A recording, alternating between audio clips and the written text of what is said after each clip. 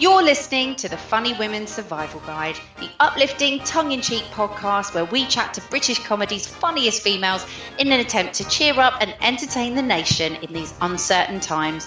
And here's your host, Alexis Strum.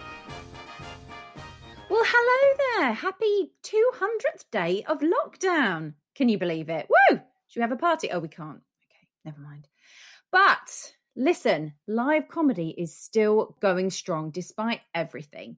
And on today's episode, recorded live on Twitch, we talk about just that with Funny Women Stage Award winner Izzy Askwith and her two very worthy runners-up, Mary O'Connell and Eryn Tett. I ask what prompted them to enter the Funny Women Awards in the midst of COVID, what made them get into comedy in the first place, and we chat about the delights of reply guys and question whether or not you can learn to be funny. You are listening to the Funny Women Survival Guide podcast, and I'm Alexis Strum, and I'm here with Eryn Tett. Hello. Izzy Askwith. Hi. And Mary O'Connell. Hey. That's so they can identify who you are by voice alone. So you're all here tonight to chat about stand-up comedy and your experiences of winning and being finalists in the Funny Women Stage Awards.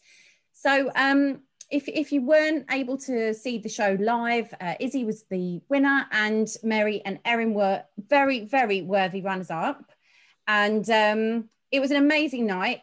I'm sure you've got loads that you want to say about it. But first of all, can you give us a little introduction to you, each of you, by way of, let's see, what's the most interesting way you can describe yourselves? Okay, if it were a dating profile, could you summarize yourself as a dating profile for me, please? Whoever wants to go first can go first. I can go if you want, if it helps. Shall I do it? Shall I go first? Okay. MILF. Past the age of 25, in brackets playing age, loves gaming, not very good at it, used to be funny in a former life when it was viable. There you go, that's me. Nice. Okay, so whoever wants to jump in first, let's get a descriptor, please. Okay. For you guys. I'll go. Future MILF, maybe.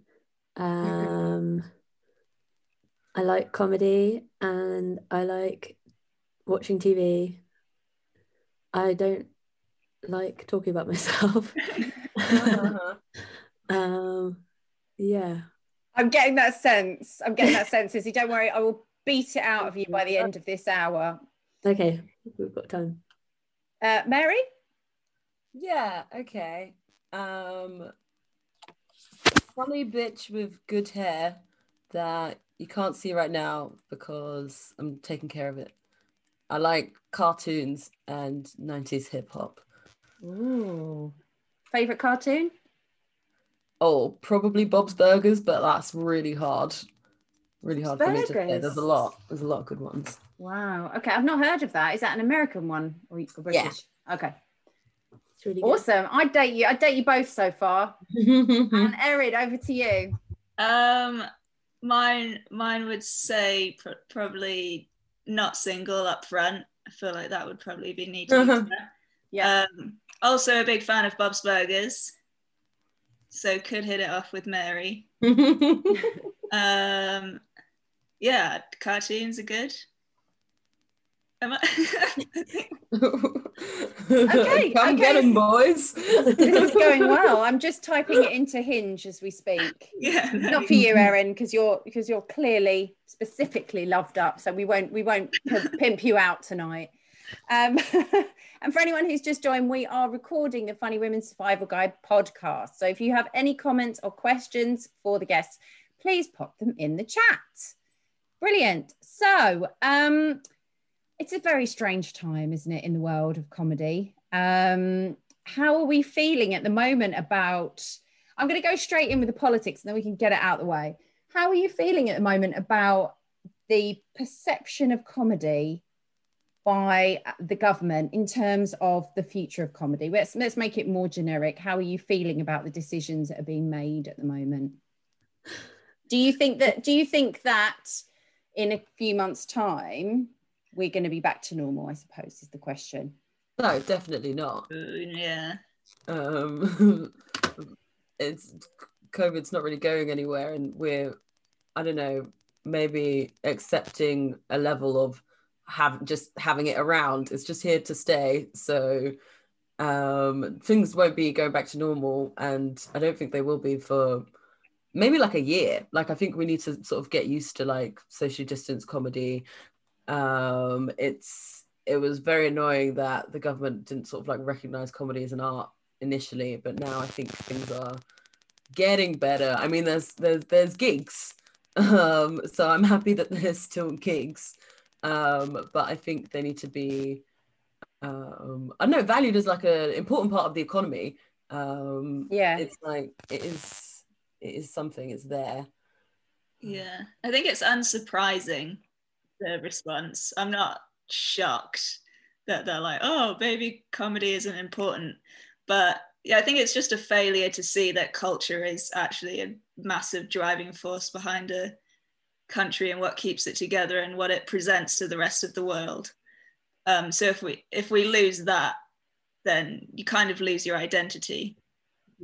Wow, that's deep. Yes, definitely. Culture. I mean, it is such a huge part of who we are, and whether you're involved in the arts or not. I mean, I've seen some great tweets to give us food for thought about, you know, imagine your life in a year's time when there's no films being made, there's no comedy Netflix specials to watch, sort of thing, and how would your life be? Izzy, have you got any sort of thoughts on this? Yeah, kind of just piggybacking off what Eryn said, like, what else? I don't think we've got anything else, any other industry outside of like our arts and culture industry that we're a world leader in. Like, we're good at comedy, we're good at theatre, we're good at music, we're good at TV, we're good at films. Like, we're really well known for being good at that, and the fact that it's not being valued is just depressing, isn't it? I mean, this whole year has been a bit depressing, but I don't know if it's been like all bad for me. I've had like some pretty extreme highs and then some extreme lows. I feel like I've had a lot more like of a roller coaster this year than any other year. A COVID coaster, I believe it's the technical term. So sorry, I forgot. Yeah, that is exactly the technical term. Yeah. So I think it's been more up and down. I think 2016 was really terrible. That was when we had we lost all the celebrities. No, but all the like, we lost David Bowie, which for me that was the worst of all of the deaths. Do you remember? It was like kind of dominoes. We just kept every week there were more and more. Yeah, there was another one. I shouldn't say celebrities. I mean cultural icons. You know what I mean? I don't mean like Katie Price. So, I mean, you've all presumably been working in stand-up before the competition. I know, Mary, you were on the BBC this week. Is that correct? Was it last night or? It was last night. Yeah, it's on iPlayer forever, I think. So good to hear it. What was it? People can still see it.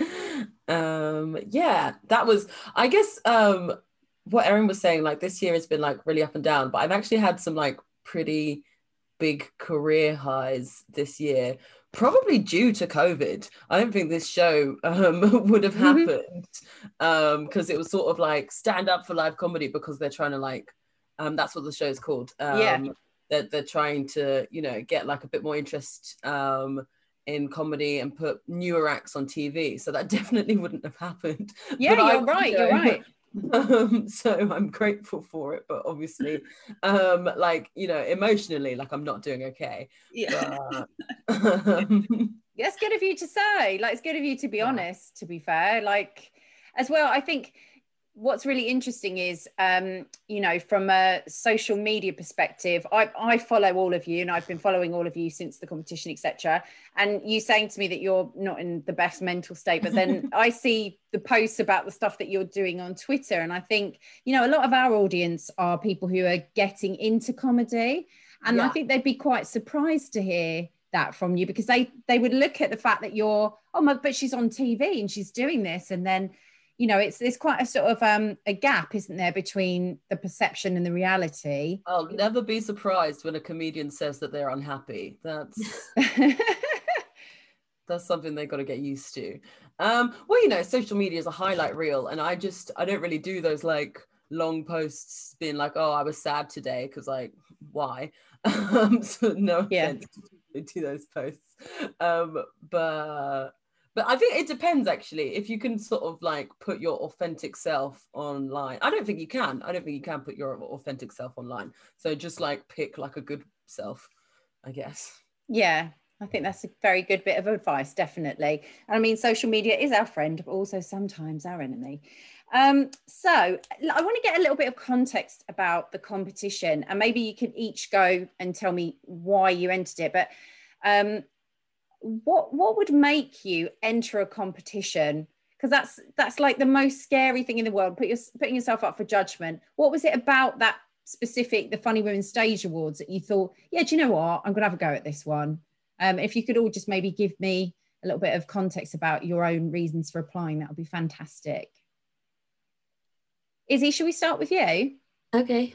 So I did a stand-up course last year, and we had like a group chat, and one of the girls posted a video of herself doing like a few different characters in the group. Like, no one had spoken in the group for a few months, but she posted her stuff in it, and it was really funny. And then the guy who ran the course, Logan, who I think does Logan Murray. Yeah, so he was like, oh, you should enter Funny Women, they're doing it by video submission this year. And so obviously all of us in the chat who were women were like, yeah, okay, let's do it. And yeah, I just sent one of my videos in, and it was just nice to feel like I was doing something with comedy when it felt like I hadn't done anything at all for a while. So you're relatively new to this then, and were you working in a regular day job at the time when you thought to enter? Yes, still am. Okay. I'm quite busy. But they're really supportive. They're the ones who sent me on the course in the first place. Wait, your boss sent you on a course to? Yeah. That's amazing. A comedy course. Yeah. Was it stand-up or improv, was it? Stand-up. Okay, I need to go and work where you're working. That sounds fantastic. Did you get that as well as a pension and other benefits? Yeah. I mean, it's great. It's great. Yeah. Gosh. So you're still working in your day job. So that must be quite a strange lifestyle then, because I'm guessing that you're still doing online gigs in the evening as well as your day job and working around the two. Oh, well, I hadn't done any online gigs before the semi-final because I was just too scared of them.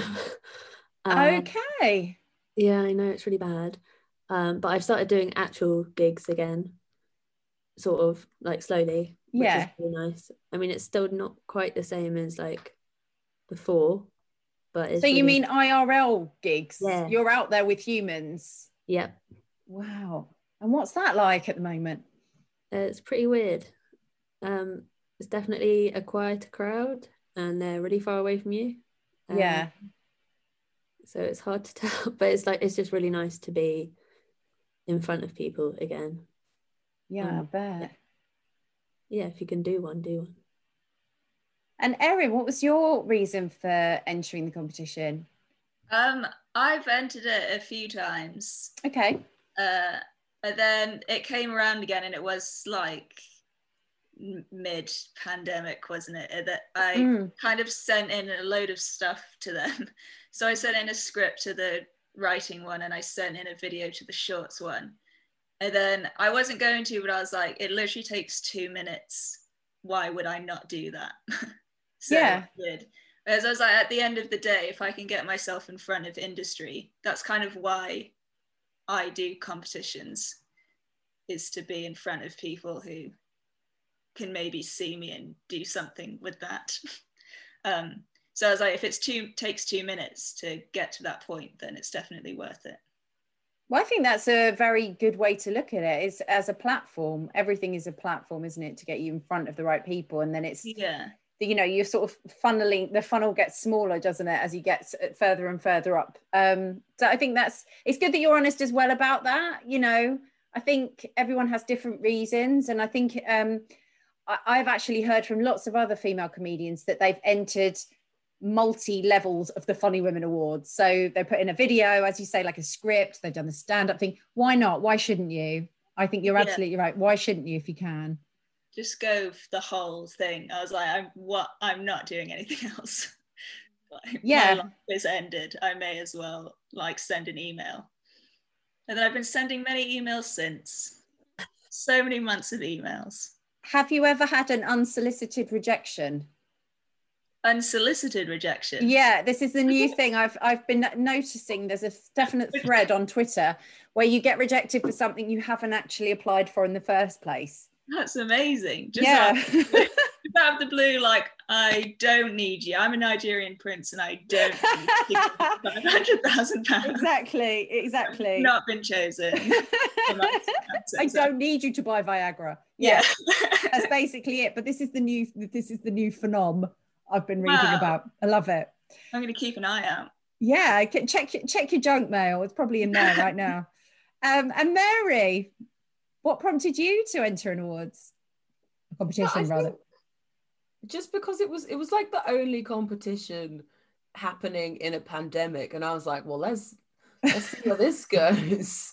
I've also entered the Funny Women competition before, and I think it's a good competition to do. I like that it's for women, because I feel like when you do mixed competition, sometimes there's an unnecessary, I don't know, energy of intimidation, which like I just don't need. And yeah, like I think Funny Women is good at getting industry to see you. You want to be seen. And also, just curiosity. I wanted to see how they were going to do it. Does it feel like you're judged more on your own merits when it's a female centric competition then, rather than when you said about you've been in other things, like there's plenty of other stand-up competitions that run all year round, like the Laughing Horse, or Leicester, I don't know if they still do it, like there's the one that goes up to Edinburgh, the New Act of the Year and things like that. But whereas this is, as you say, it's women, so you're being judged on the basis of being funny rather than being like the token woman in the competition sort of thing. Yeah, unfortunately, I think that's true, because essentially when you do a gig or a competition, anything where there's men and women on the bill, like there's the whole thing like women aren't funny, blah, blah, blah. But like the audience, you can get a sense from the audience. You can feel them like stiffen up when you go on stage. So you have to just work a bit harder to like win them over. But any guy can go on and talk about his dick and his girlfriend that annoys him, like, and it's fine. I just feel like we're held to like a higher standard usually, so it's nice to do the Funny Women gigs. I just got a question through in the chat that I think it's a really good question. I should have written it myself, but because we don't perhaps know you just yet, because you're fresh out of the competition, fresh out the box, as it were. And someone said, what comedy films have you all seen which would best represent your own sense of humour? So if you were to define your own sense of humour to us and say, come to my gig, it's just like, is there a specific film or maybe a TV show that you could say, yeah, that sums me up? Or has it not been written yet? I don't know if what represents me, but I know what my favourites are. Okay, well, yeah, that's as close as we can get. Go for it. Probably my favourite comedy films are Eagle versus Shark or Waiting for Guffman. Okay, good choices. Eagle versus Shark is a beautiful, very fucked up love story, isn't it? Really? Yeah. So slightly quirky, which I think that's good. I've seen your stand up, and very quirky. I hate the word quirky, and I'm sure you've heard it quite a lot, but I think it's just that you're not, I think quirky is like you're not Jim Davidson. Do you know what I mean? Yeah, that's just like... and Izzy, would you say there's a particular film or TV series? Well, my favourite comedy film is Hot Fuzz, and I don't think that really represents me at all. I wish it did, but it doesn't. Because you're very deadpan, and I think I read something where you described yourself, or someone described you as like a but it was low energy or something. It was a really funny description, actually. And forgive me because I can't remember it, but yes. Good. I wish I could remember what I said. But, yeah, it's just low energy and quite awkward. I guess for like a TV show, something not as good, obviously, but like Nathan For You would be, yeah, like a good. I don't know if you've seen it. Big fan, but also absolutely hate it. It's very painful to watch. Yeah, it's horrible. It's horrible, but great. I think some audience members would say about my stuff. So yeah. Out of interest, and sorry, I will come. We'll come back to this, but I want to ask you about comments, because online gigs bring chat comments, and we need to talk about that. But we'll come up first of all. Mary, is there a film or a TV series that would sum up your brand of comedy? I don't know if anything sums up my brand, but I really like Curb Your Enthusiasm. That's probably my favorite show. I like that there's just this person who's angry all the time, and it's their story, because that's how I feel most of the time. Okay, so we've got angry comedy. It's like left field and deadpan, low energy comedy. I think there is a series as well. It's on the tip of my tongue, but it will come back to me. Now, you mentioned something, Izzy, about people's reaction to you. When you did the semi-final or the final, in fact, were you witness to the comments, or were you just getting? Because I've noticed with live comedy, we've talked to a lot of our guests about this. You are able to see the comments that as people are watching you, which is something that we've hitherto never experienced, because you just do a gig, you either get heckled or you don't, and then you go home. What's your experience been of online audiences? Well, I've not read the comments for online audiences, but I don't know, people do come up, like in live gigs, people have come up to me and been really rude. Like, really? Why? Yeah. And I thought this was the thing that was happening to everyone. But apparently not. Like, I don't mind, I think it's really funny. It may not sound like I think it's funny, but it really is. Like one time, like I just got off stage and the guy sat in front of me turned around and was like, have you thought about picking up the pace to put some jokes in? I was like, that's so reply guy. Oh, gosh. Oh my goodness. Yeah. It's usually men, to be honest. I was going to say, I wonder if it's, no offense to the lovely gentleman in the chat, but I was wondering, because sometimes it's a move, isn't it? It's like a kind of a move of saying, you're not as funny as me, but I could really improve you if I took you under my wing and imprisoned you in my tower. Yeah. You know?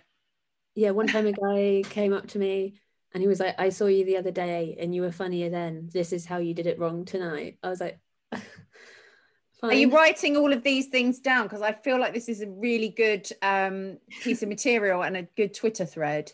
Oh, it's all burned in my mind, actually. Good. Yeah. I've only had a woman's only done it to me once, and again it was still quite funny, because I was chatting to a friend who had done the same gig and he'd done really well and I hadn't, and she came and said well done to him, and then she turned to me and was like, how do you think that went? Not great. What is happening? Why? I think it's because I'm so low status on stage, maybe off stage also, so people are like, I'll say whatever I want to her, and to be fair to them, I do just go, oh yeah, thanks. You're not wrong. Say whatever. Wow. I mean, it's interesting because I suppose there's something about your performance that almost feels like character comedy, almost like you're in character. So I think sometimes maybe there's something to do with that they kind of think that they're talking to you as a character, and they can be a bit more abrasive or brutal about what they're saying to you. But I do apologize on behalf of the human race. That's rather unpleasant. But as I say, it gives you lots of material, which is good. And we're getting some lovely support. Guys are such idiots in the chat, savage. And we can be unfathomably dense. There we go. So the men's are apologizing for everything. And what about you, Mary and Eryn? Have you had the same sort of experience with online gigs or hecklers or in general? I've not seen the comments on online gigs. I do, I hate to say men again, but they love to heckle me. I think some people just have a very big disagreement with the way I look, and so they just yell immediately when I'm in the middle of doing something on stage. It just kind of is like a general no. Wow. That's got to be the worst heckle, just no. Once somebody yelled at me, like this only if you kind of know the material that I do, but he kept yelling at me. He yelled, "Give Trump a blowjob," and then started like repeating Trump over and over again. And I don't know what I did to rile up such like a political fury, because I was like doing an impression of an existential hamster, and I have no idea where that anger came from. But did you stop and say you're incredibly out of context? Yeah, I was like, guys, I get this all the time. It's just me. Gosh, what strange reactions that you're getting. Yeah. And Mary, you said Mary's the angry one. If you have the bunch, you're the angry one, Mary. Do you get the same experience, or do you think that your angry energy carries over? People don't. I've had like a couple heckles in my time, but not really for a while. I mean, I've never read the comments when I'm doing an online gig. I mean, I haven't done that many, but like, you just don't really want to be distracted because it's already like quite scary to do an online gig. So it's like, I don't, I'm not going to start typing or like moving the mouse. Yeah. But in terms of heckles, no, not really. But no, not for a while. Just the one racist one at like a few years back, but Jesus, I've been all right for a while. But how important is feedback to you in your, I suppose, like in your journey or your development? Not that I'm saying that you need to develop, that sounds like you're not established. In your journey as stand-ups, how important has feedback been to you, or do you very much go down your own path? I guess it depends who the feedback's coming from. Because if it's like invited feedback, I really appreciate it. And like, I'm happy to hear opinions, good or bad. But yeah, uninvited feedback could give or take. But I think it's like nice to just like kind of discuss with other comics, especially. So your peers are important, like their voice. Yeah. Okay. And what about for you, Eryn? Yeah, I guess probably other comedians' feedback is more important than audience, which is a terrible maybe way to, I don't know. Sometimes I'll do a joke that doesn't land and then I'll go off and they'll be like, that was good. It makes you feel better. Like, are they trying to sabotage me? I don't know. Could be either way. But feedback from audiences, I mean, does mean a lot. I've like, when I do longer sets, I like to play with the feedback quite a lot of who's on board and who's not, and try and like create a nice place for everybody to be, even if they hate it or if somebody's like really enjoying it. Just being like, this person's really having a good time, so if the rest of you just upped your game a bit, you could also be having a nice time. But yeah, I think that feedback is really important, which is why online gigs are quite hard. I don't know, I did that one, and that's all I did. But I assume they're hard because you just don't have that. You don't know it's difficult to know how to pace yourself. Yeah. I mean, you had some people, I think I was on one where we were all unmuted, but it's not quite the same. It does have some similarity, but it's not the same as actually being able to then riff off people as well, because they're all muted in between when they're not laughing. I picked just something that you said, Eryn. You said about trying to make the space like a nice place, or you're trying to make a happy place. Is that kind of like, if we're going to go deep now, but is that what you're doing this for? Like, why would someone go into stand up? I mean, God, why would someone go into stand up? But Is that the goal? Is that the goal, to create this like happy space? Is that it for you, or is it, what levels are we working on here? I actually have no idea why I do it. It doesn't make me feel nice. So I don't really know. I think it's quite like sadistic in that sense, because I get like a lot of anxiety from it. So I enjoy it at the time. I think I don't really know what level I'm working at. It's just something that I want to do, and I can't imagine not doing it. Okay. But whether I'm making a happy, I don't know. I think sometimes comedians like to pat themselves on the back sometimes and be like, I'm giving laughter to everybody. Yeah, cheering up the nation. Yeah. Like laughter is all we need, and I provide that. But I don't really know how much I believe in that. I think it's a bit more narcissistic than that point of view. I guess I just like thinking of silly things and then telling other people about those really silly things. And then if there's like some kind of communication, I think it's just connecting with people. I think that's what it is. I just like connecting with people on my grounds. Okay, so it's, no, this is good, because there was a lot of things that you said there that kind of encapsulated all the reasons people get into it, I would imagine. I'm sure we'll get more from Mary and Izzy, but something you said about when you find something funny, it's about you finding something funny and wanting to share it with other people, kind of so like you do with your mates, sort of thing. For me, it's that I like connecting with other people, but I think I struggle with doing it. I like doing it by my rules. Yeah.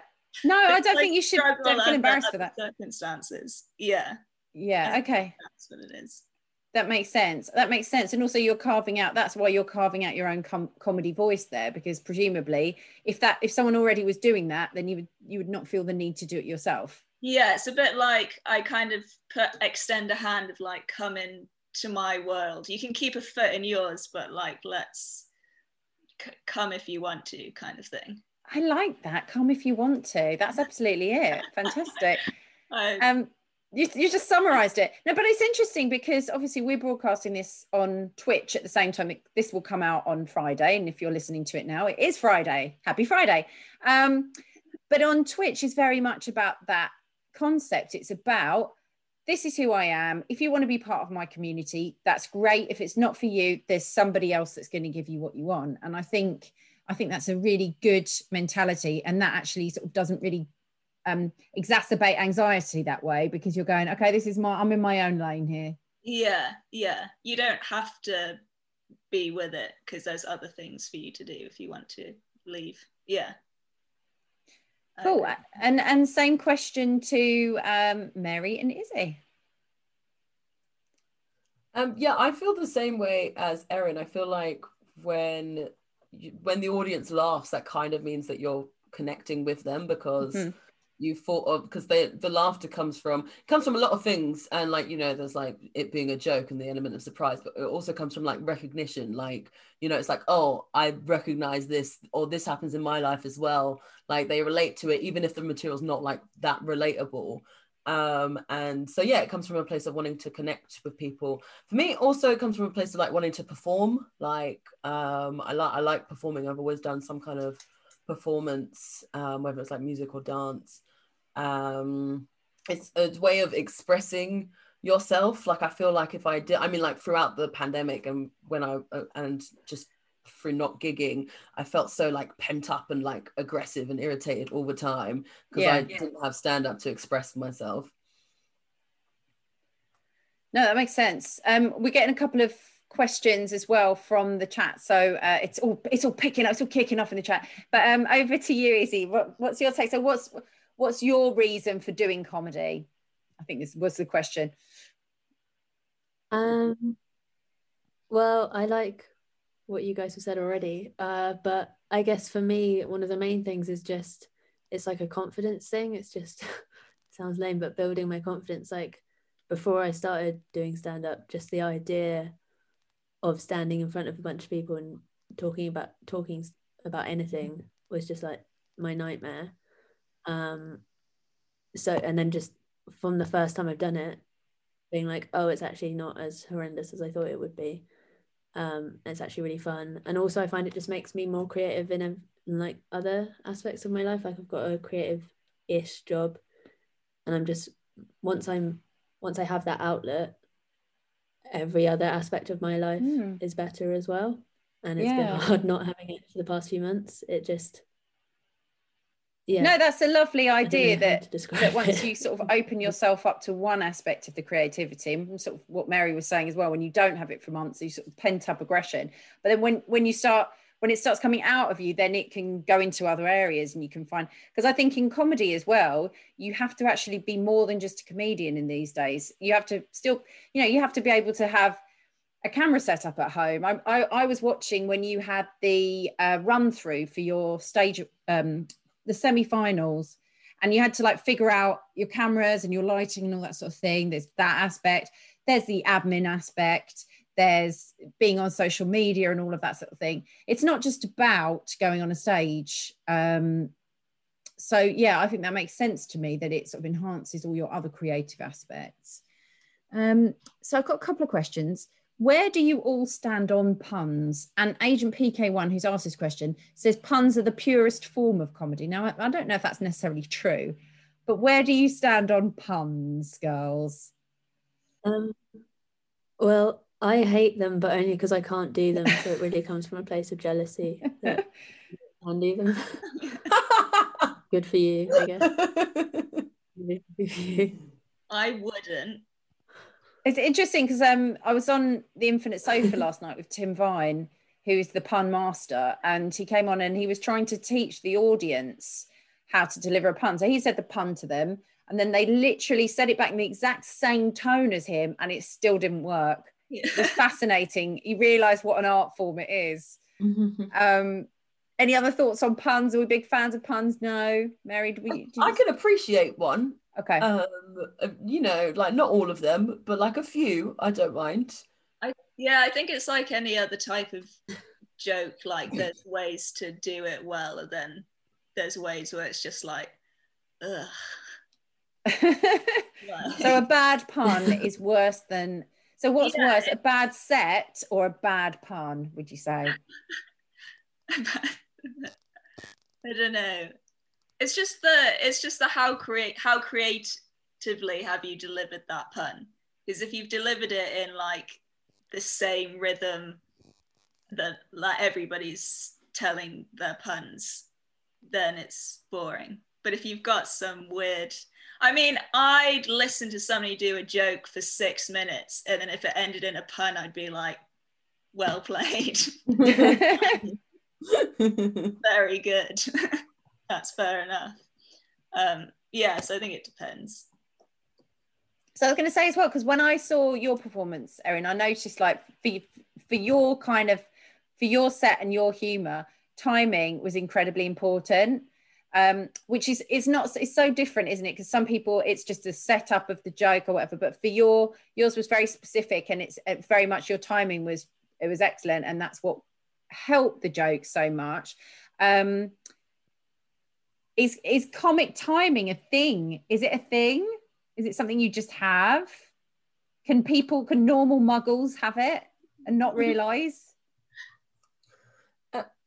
You can definitely learn to get better at timing, because comedians, like when they first start off, like, people are way better when they've been doing it for 10 years than when they first start. And you get into a rhythm that suits you. So it's something that can be learned, but I do think in terms of like comedy, like overall, like there is a little bit of like magic where you kind of have it or you don't. But that doesn't mean that like you can't be good at it, if that makes sense. Do you think everyone can? Do you think if everybody in the country went on a comedy course, which is possible because Rishi's might be giving us some training, do you think if everyone in the country had a comedy course for say a week, an intensive course, that everyone would be able to find their own path, or is it just something that you, as you say, like you either have it or you don't? Can you learn to be funny? you can learn to be funnier, and you can definitely learn how to perform better and write better jokes. Like there is definitely something which is like, you know, a craft which can be learned. But I think if everyone in the country did a comedy course, I don't think all of them are going to be bangers. I'm not going to lie. Yeah. I think I'm gonna go team it can be learned. Okay.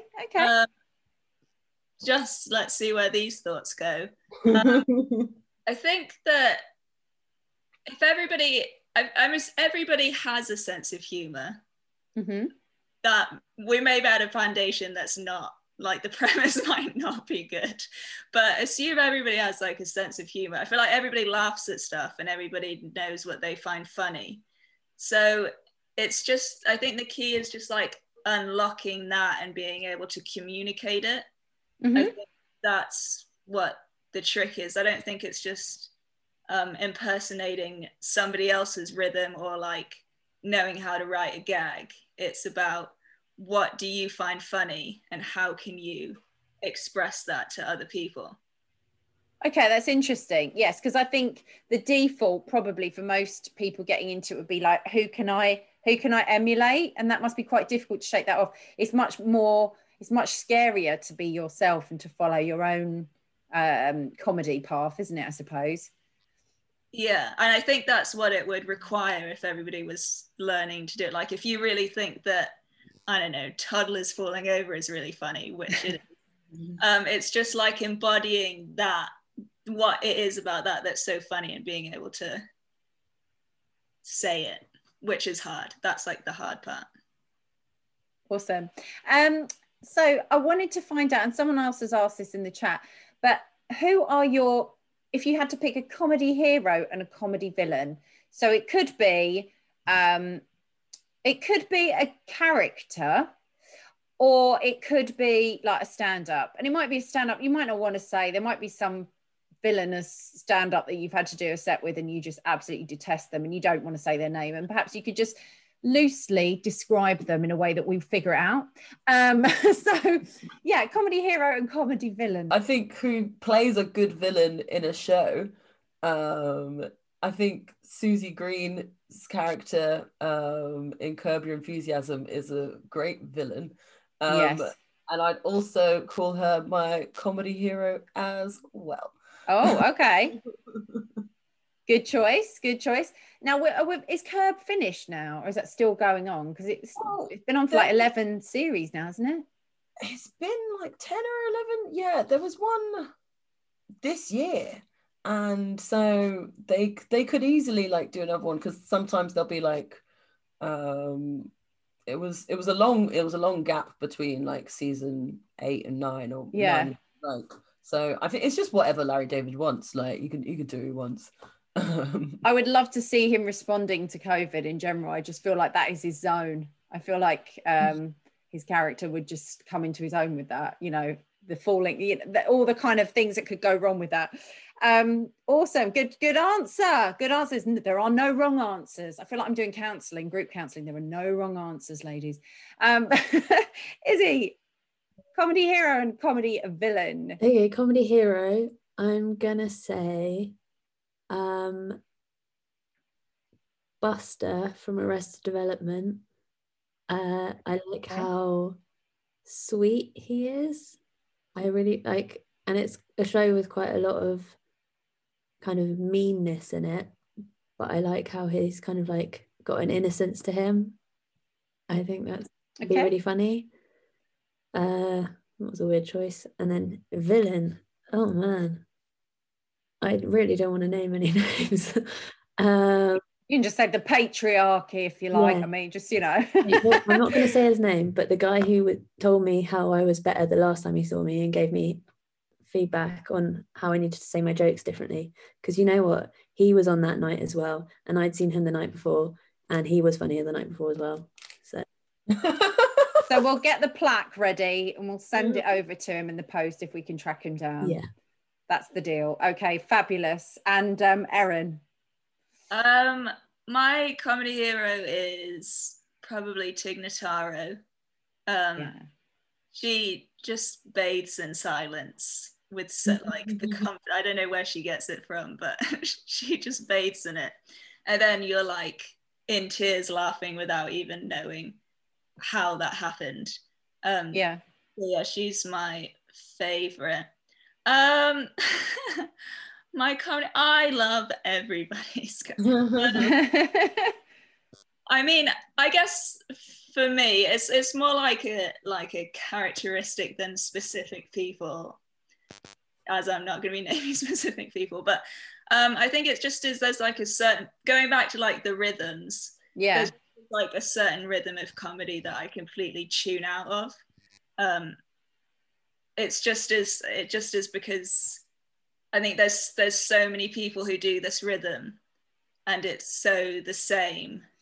And you're going to have to give me an example now. I feel like you need to give me a bit of the rhythm, a bit of a set.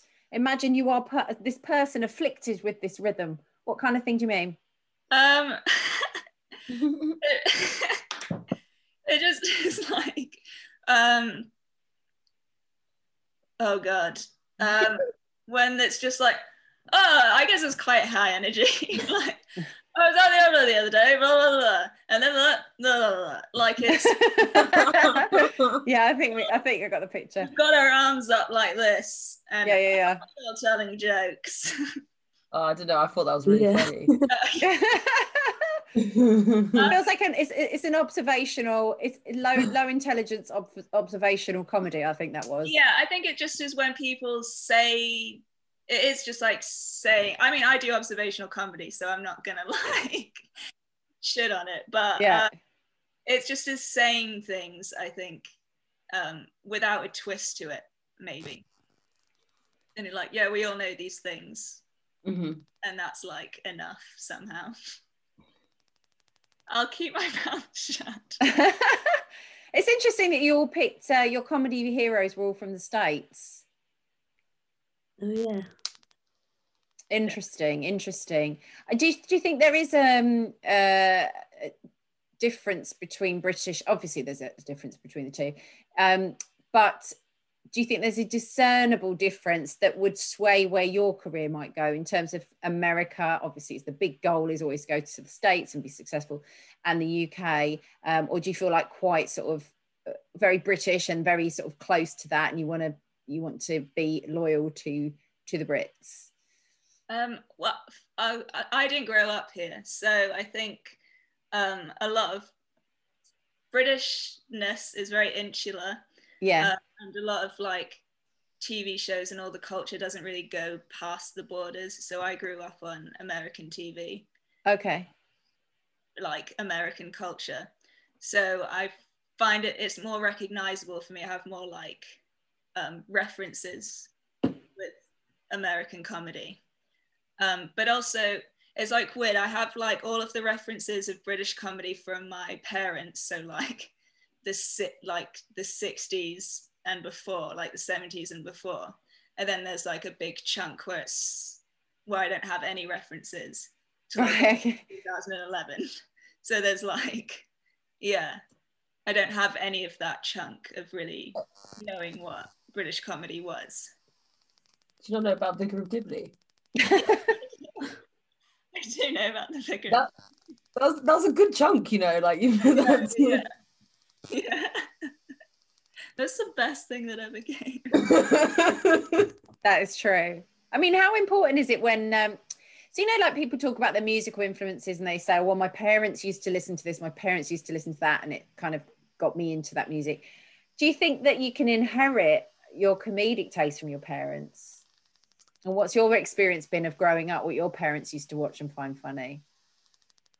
Oh yeah, absolutely. Like my parents introduced me to like a lot of good comedy and a variety as well. Like because they watch stuff like The Young Ones and you know, that sort of like 80s boom of comedy that we had here. But also my mum, for some reason, has these tapes and it's called like You Don't Have to Be Jewish, and then all these like Jewish comedy skits. Now I don't know why she has them, like she's from the Caribbean, but like she used to listen to them, and I used to listen to them, but I feel like they've given me like a good maybe this is the Curb Your Enthusiasm.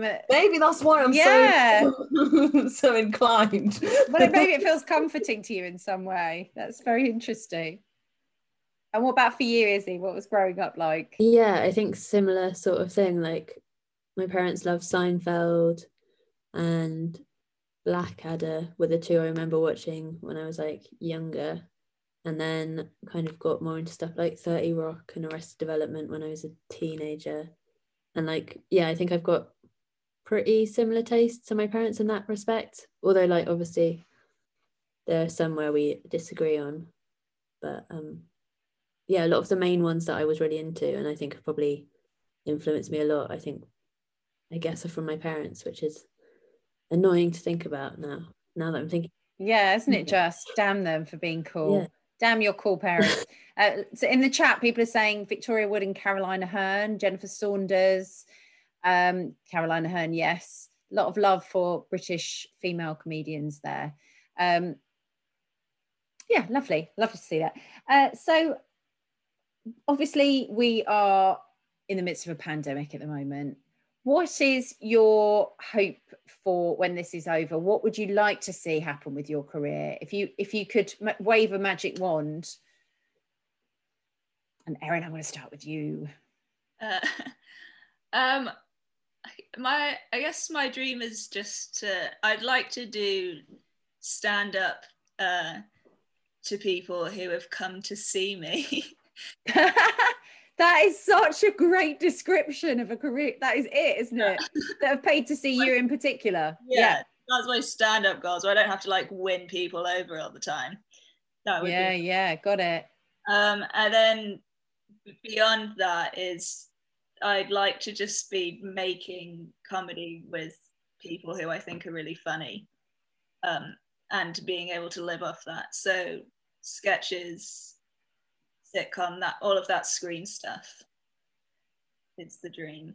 And have you found that, I mean, you can lie if you want, but is there anyone in the competition that you thought, oh, actually, maybe one day we might work together? Have you come across anyone that you've kind of earmarked?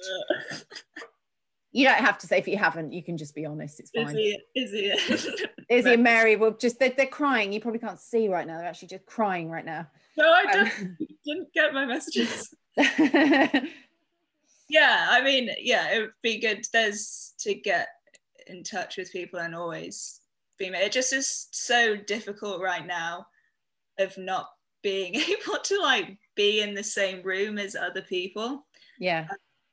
That it's like, I think right now it's trying to keep the momentum of like what we've achieved. Which is huge, which is really, really huge, by the way, and well done, you know, if I didn't say it before. It's amazing. It's amazing to get that far in the competition. When you look at all the people that have come out of the Funny Women Stage Awards, you're in very good company. Yeah, definitely. It just is like, yeah, keeping the momentum through a pandemic is probably going to be difficult, but hopefully we can come out the other side with something. Excellent. And Mary?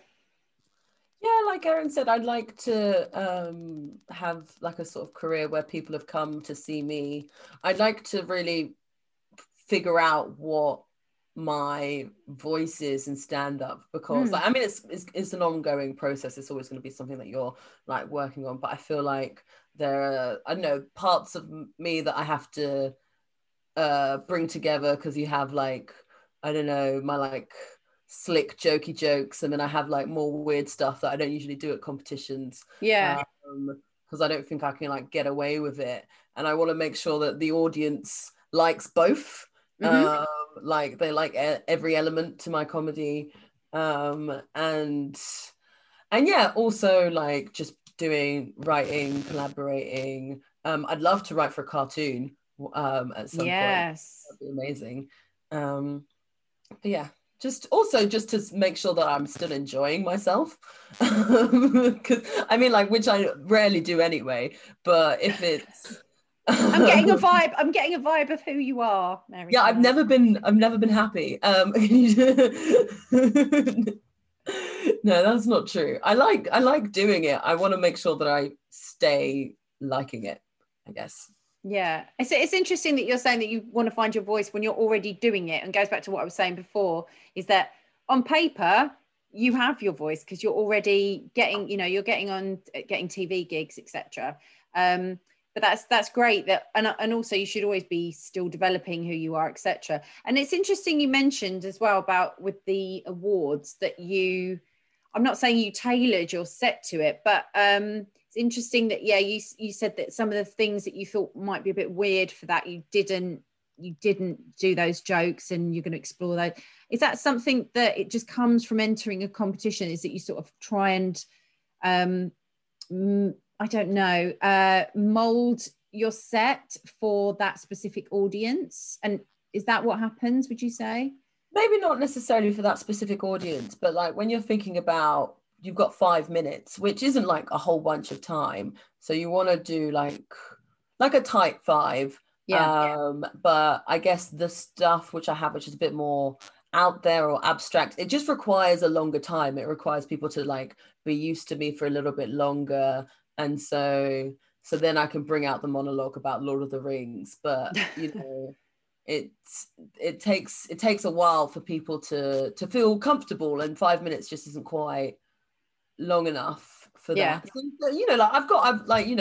I can do a tight 5, and so you do that for competitions. But I don't know, I don't think I'm going to do it anymore for a while, or at all ever again, so we'll see. So am I guessing that have any of you done an hour before, or done like a full hour? No. So would that be, I suppose, would Edinburgh next year be part of that goal? I don't want to put goals into mind for you, but would that be the space to then, Eryn, you would have your own audience, Mary, you would have the chance to try out your weird jokes and your monologue about the Lord of the Rings, and Izzy, you could do an hour reading through all the comments that you've had from Reply Guys. Would that be something that would interest you? And do you think that's necessary even to go down the Edinburgh route? I am developing a show, and it's called Eryn Tett Finds Her Audience. Oh, I love that. That's great. Very specific, narrow goal here for me. But I think I'm going to keep it at the 45 minutes for now, and kind of see how that goes.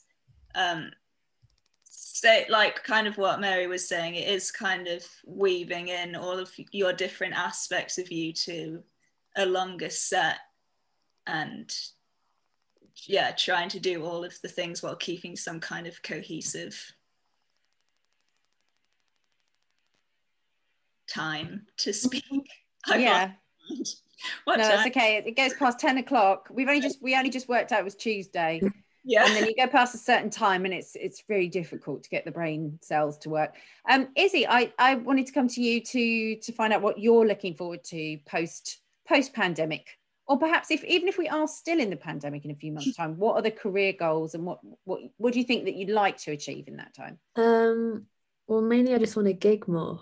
I just really miss doing proper gigs. I guess in the longer term, I want to write sitcoms, I think. But I'm kind of open to everything. I think for me personally, it's too early for me to be thinking about doing an hour long. It would be massively overly ambitious, but eventually that would be cool to do. I just want to write. It's good that I want to write more material. Like, it was really nice to do a proper gig in front of people and try out new material, and I found that since doing that, it's become easier to write more, because I find it much easier to write when I'm gigging. And that's been hard, especially the earlier months, just kind of being like, oh my god, I haven't got any ideas. But then I think that was actually more just because my brain was focusing on trying to stay calm rather than like being like, oh, here's a funny thing that I thought of. So we had a question a while back in the chat, and I didn't get around to it, but it's just what you said has made me think about this. Is what is your writing process for stand-up? Not so much concerned with, like, you know, the sitcom stuff, but you were saying that for you, when you're gigging, you're getting the feedback, which helps inform what you write next or what you perform next. But like, what is your, for each of you, like, what's your writing process? So you start from, you've got a couple of observations, then you book a 5-minute slot somewhere. What's the process to get from 0 to 5K? It's 0 to 5 minutes, we'll call it the 0 to 5 minutes comedy run. What's the process? Well, I get most of my ideas when I'm half asleep, so I'll write them in my phone, and then like I'll read them back a couple of days later, and most of it is unusable, but every now and then I'll get something that I'm like, there might be something in it, and then I'll like set myself a deadline gig for when I'm going to do it, and then just so you set your own deadlines. You go, right, that's it, force myself. Yeah, if I don't have a deadline, then I'm just not going to do it because I'm lazy. And also just being like kind of motivating myself, like embarrassing myself into doing it, shaming myself into doing it, I find is, I don't know if that's healthy, but it definitely works for me to be like, oh god, imagine how embarrassing it would be to do the same set again when you didn't like it last time. So yeah. So you created this bullying older sister kind of alter ego. Good, I like it. Right. Mary, what's your process? I feel like I write a fair bit when I'm like on the go. Maybe like I'm walking somewhere. I used to write a lot of my jokes on the tube, which is why COVID was particularly hard. Right. And it's maybe like an idea at first, and I imagine myself saying it as stand-up, and I imagine people laughing, and so I'm like, well, let's go. What, do you have a mini audience in your head? I love this. What's the demographic of the audience in your mind? I can't see them. I don't think. Okay. I can just see me. I can see me telling the joke and people laugh. And so it's not always like always like that. Sometimes it's just an idea, and sometimes you have to like sort of work through it on stage. And you say the idea, and because you're on stage, you're kind of forced to say other things around it, and you're forced to communicate your point better than if you're just writing it down. So a mixture of just sort of like going on a walk and doing it on stage, I guess. I feel like mine's quite similar as well. I don't really write unless I'm also performing. So I also went like 4 months like, oh my God. And then I had one gig, and then it just kept coming up with jokes. So it was like, oh, this is how it happens. The same as basically when I'm trying to go to sleep and I'm imagining a little performance in my head, and then I write it down as well, which is fitting, I guess, because somebody once told me that all of my jokes sound like 4 a.m. thoughts, which is basically exactly what they are. But yeah, I kind of struggle to be like, right, I'm gonna sit down and do it, because I'll write my joke and then I'll get on stage and allow myself to ad lib, and then say something that works, I keep it, and then I just keep adding and adding, basically. Yeah, so it does need the stage aspect to go with the writing, unfortunately. Okay, well, I think we're coming to the end of the chat, but I wanted to ask one question, because we haven't asked this before in the show, and it's very important to have support, I think, in your comedy career, and you've all achieved so much in a really difficult time. I wanted to ask, who's your most supportive friend or relative? Is there someone that's really been pushing you forward with your comedy career? And I'll start with you, Mary. I feel like I don't think I could say that there's just one person. I feel like I am in a community in terms of comedy. Like there's definitely a community of like female comedians of color, and we all sort of like support each other and lift each other up. So I don't think I could say that there's like one person in that.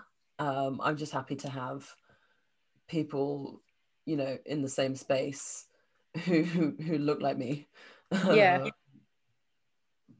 It's interesting what you were saying. I was thinking about that expression about it takes a village to bring somebody up, and I was imagining that this village around you that are all just supporting you rather than one specific person. So I think, yeah, it takes so much to grow a comedian, doesn't it? And support a comedian. And, you know, you've got the endless gigs that don't go well that you have to then download that stuff with. And sometimes friends that don't work in the business might not get that. So it's so important to have that community. Izzy, is there someone in particular that you can shout out and say they've really helped me?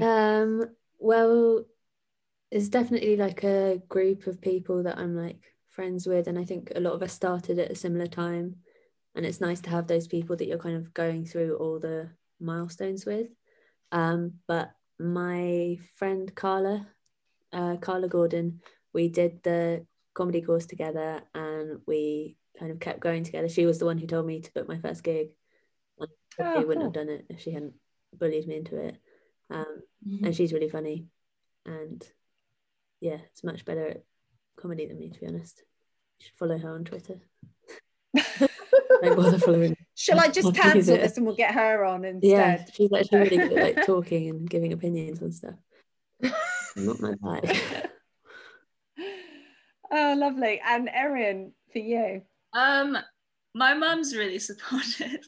But in terms of like actual practical advice, which she's kind of going like, good job, but my practical advice I get from my boyfriend, which is why I'm saying not single on my Hinge. But he's been really good at like making me focus on things. And actually a couple of years ago, he made me put post-it notes of all of my goals on the wall, and I'm achieving some of them. So how about that? Amazing. Is manifesting is it useful? And a bit of magic as well. A bit of light, just a light dusting of magic. Okay, fantastic. Well, thank you so much for joining me today on the Funny Women Survival Guide podcast. It's Izzy Askwith, Eryn Tett, and Mary O'Connell. Can you just let us know where we can find you online, and we can stalk you and give you feedback on your performance for next time? Okay, so you can follow me on Twitter at Mary Does Gigs, and on Instagram at Mary with the Gold Shoes. I'd say I'm probably like better on Instagram, but it's just for you to say. I'll do an analysis and come back to you on that. There you go. Izzy? So I'm the same on Instagram and Twitter, which is Izzy Askwith, and that's Izzy with Z's, which apparently is wrong, but I picked that spelling when I was a child. So yeah, and I'm quite bad at both of them, but I'll try and get better for sure. But like, don't hold your breath. Or no, do. I'm going to get better. Follow. Okay, good. Whoa, that's a strong finish there. Yeah. Okay, good. And Eryn, how do we find you? I'm Eryn Tett Comedy across all the platforms. That's ERYNTETT. It's an impossible name to spell. I also made a website, which is just a Tumblr page, which is eryntettcomedy.co.uk. That'll have updates. Fabulous. Lovely to hear it. And good that you're all social. Honestly, I'm still surprised that some comedians don't do social media. I don't think it's possible, really, is it, in this day and age? Thank you so much. Best of luck with everything over the forthcoming months. And I'm sure we'll all be following your progress with great interest. Thank you so much, girls, women, ladies. Thank you. Farewell. Bye. Bye. Thanks so much to my guests this week, Eryn Tett, Izzy Askwith, and Mary O'Connell. You can find them all on Twitter as follows: at Eryn Tett Comedy, at Mary Does Gigs, and at Izzy Askwith, with 2 Zs, no less. Apologies for the glitch on Mary's audio. There was a little bit of a Zoom drams there. Anyways, let's get on to the recommendations for this week, as real-life gigs start to take over our social calendars once again. Comedians Rachel Fairbairn and Kiri Pritchard McLean will be at the Monkey Barrel in Edinburgh this Halloween, live streaming their hit podcast, All Killer, No Filler. That's on 31st of October. And fabulous news, Dear Joan and Jericho, the book by Vicky Pepperdine and Julia Davis, is out very soon, and they're promoting it at a fab live event broadcast from the London Coliseum on the 27th of October. In terms of funny women events, the comedy crash course for big people, i.e. adults, starts the week of the 19th of October, and the comedy crash course in half term for 11 to 16-year-olds is on the 26th of October. And I'd just like to give a huge congratulations to former Funny Women Survival Guide special guest Sophie McCartney for winning the Best Web Series Award, and to Kate Elmer for winning the Writing Award, Nicola McMurtry and her film Karaoke Behind the Lyrics, who won the Comedy Shorts Award, and Christine Rose, well done for winning the Best Comedy Writer with Comedy 50/50 Industry Award. If you want to find out more, go to funnywomen.com, and if you want to find out more about me, go to thetimeialmost.com or twitch.tv/Alexis Strum. Stay funny and stay safe.